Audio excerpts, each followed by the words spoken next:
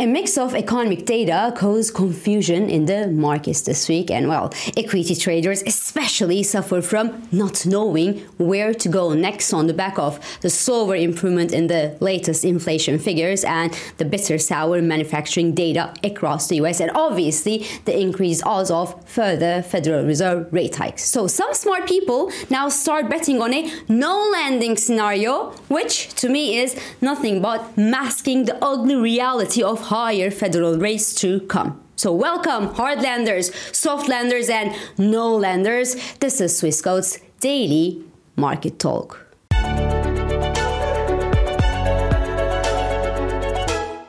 So the equity marathon that kept going on for questionable reasons really since Tuesday ended in tears yesterday with the arrival of a new set of economic data from the US that kind of crashed the optimistic rhetoric of the earlier week, which was a soft landing. And it's getting real confusing at this point because on Tuesday, the CPI data showed that inflation in the US ticked higher on a monthly basis in January. And well, inflation is less than expected on a yearly basis. And more precisely, well, the headline inflation in the US barely is on a yearly basis, to be honest with you. But the manufacturing data from various data points was encouraging in the US, and the eye-popping 3% jump in the US retail sales gave some hope to investors that the economy is not slowing alarmingly, even though the slowdown in inflation gives signs of sputtering right now. So equities rallied, bonds fell, and the US dollar rebounded this week. And while yesterday, the new set of data showed that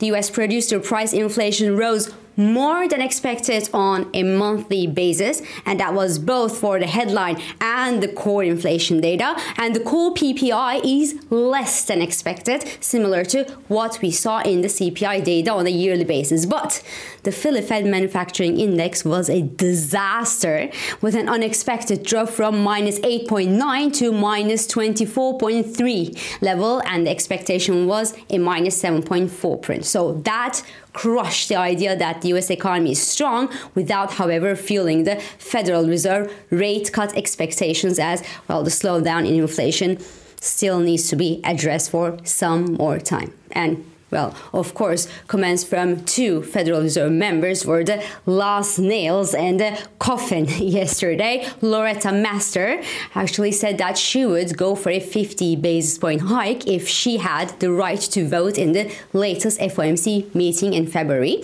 And James Bullard said that he would also back a 50 basis point hike in March if he could vote this year. But happily for the equity bulls, both Mester and Bullard don't vote this year, but their non-voting status doesn't really make their comments sound any less scary, apparently. And as a result, well, the odds for a 50 basis point hike at the March meeting from the FOMC now stand around 18%, whereas this probability was just around 9% at the start of this week before all the inflation data. Money markets see the Fed funds rate climb to 5.24% compared to around 4.90% just 2 weeks ago. Well, we are not yet around the 6% mark that Citi predicts, for example, but we are getting there slowly. So the Treasury yields extend their advance right now on the back of the stronger than expected inflation figures released this week and way softer than expected Philli Fed manufacturing index. So the US 2-year yield now consolidates a touch below the 4.70% mark, while the 10-year yield hit the 3.90% level for the first time this year. And this destroys the scenario where bonds would look better this year, partly on easing inflation and partly on an eventual Federal Reserve rate cut that's obviously probably not happening with the current inflation data. And an analyst at JP Morgan said about all of us who were thinking that it would be a great year for the bond markets, well, she said that the last time she heard so many influential people saying something was going to be great was the Fire Festival. So no, bonds are not recovering well, and now equities are also under the pressure of the weak Philli Fed data. The S&P 500 gave back nearly 1.40% at yesterday's trading session, while the more rate-sensitive Nasdaq fell nearly 2%. U.S. futures hint at a further sell-off today before the weekly closing bell, as in the absence of further important data this week, well, investors will have to digest the week's mixed data. And, well, the bad news is that the European stock traders will also have to think and rethink whether a further rally in the European stock markets makes sense when the euro-dollar is trending lower at the current market environment, because the euro-dollar extended losses to 106.30 level on the back of a broadly strong US dollar, and, well, the dollar-yen rallied past the 134.80 level in Japan today, despite the news that the Bank of Japan's next move under the leadership of the new governor Ueda would be to scrap the nonsense yield curve control policy and start tightening rates by July. So the 135-137 range in the dollar-yen, which includes a psychological mark, the major 38.2% Fibonacci retracement, and the 200-day moving average could actually be interesting top-selling levels for those who bet that the Japanese bankers will finally come back to their senses.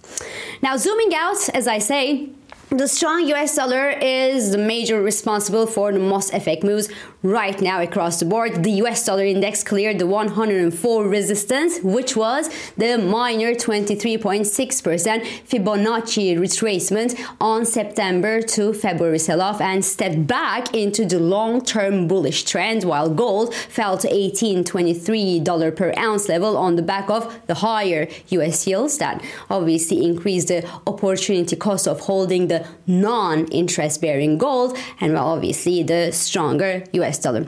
Now, well, the rising tensions between US and China somehow helped gold eke out some gains yesterday, especially after Beijing said that they were now banning Lockheed Martin and Raytheon for selling arms to Taiwan. And remember, Raytheon arms were also used to shoot down the Chinese spy balloon last week, if it was a spy balloon, of course, because a couple of other balloons that were flying in the US and that have been downed after the first one were obviously not for spying purposes, apparently. But anyway, happily for all of us who obviously don't want to see more geopolitical tensions around the world, but unhappily for all of those traders who have a long position in gold, well, the US President Joe Biden said that he intends to speak with the Chinese President Xi Jinping about the whole balloon tragedy. We will see if it helps, but for now, gold is headed lower, and the next key support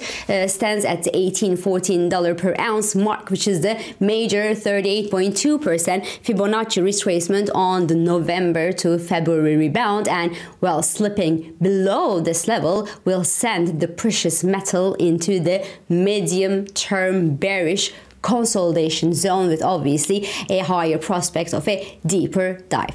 And in cryptocurrencies, Bitcoin eased after hitting the $25,000 mark yesterday. We noticed a significant fall in correlation between Bitcoin and the Nasdaq 100 stocks lately, which could spare Bitcoin from a further sell-off if things get uglier in the traditional equity markets. But will things get uglier is yet to be seen, because we have seen evidence, and a strong evidence, of a very, very strong optimism in the markets over the past few weeks since the start of this week, and no one and no data has been able to hammer that optimism. And while that optimism even gave birth to the new concept of no lending at the start of this year, because before last year, for example, we were discussing about the possibility of two options, two scenarios as a result of a heavy Federal Reserve policy tightening. First is the hard lending, which is the scenario where the Federal Reserve must push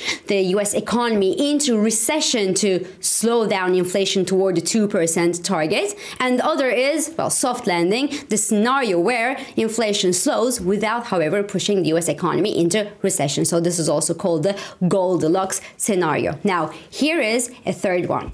And that's the no landing option, which is brand new. And that no landing is inflation remains high, but the economy remains strong as well.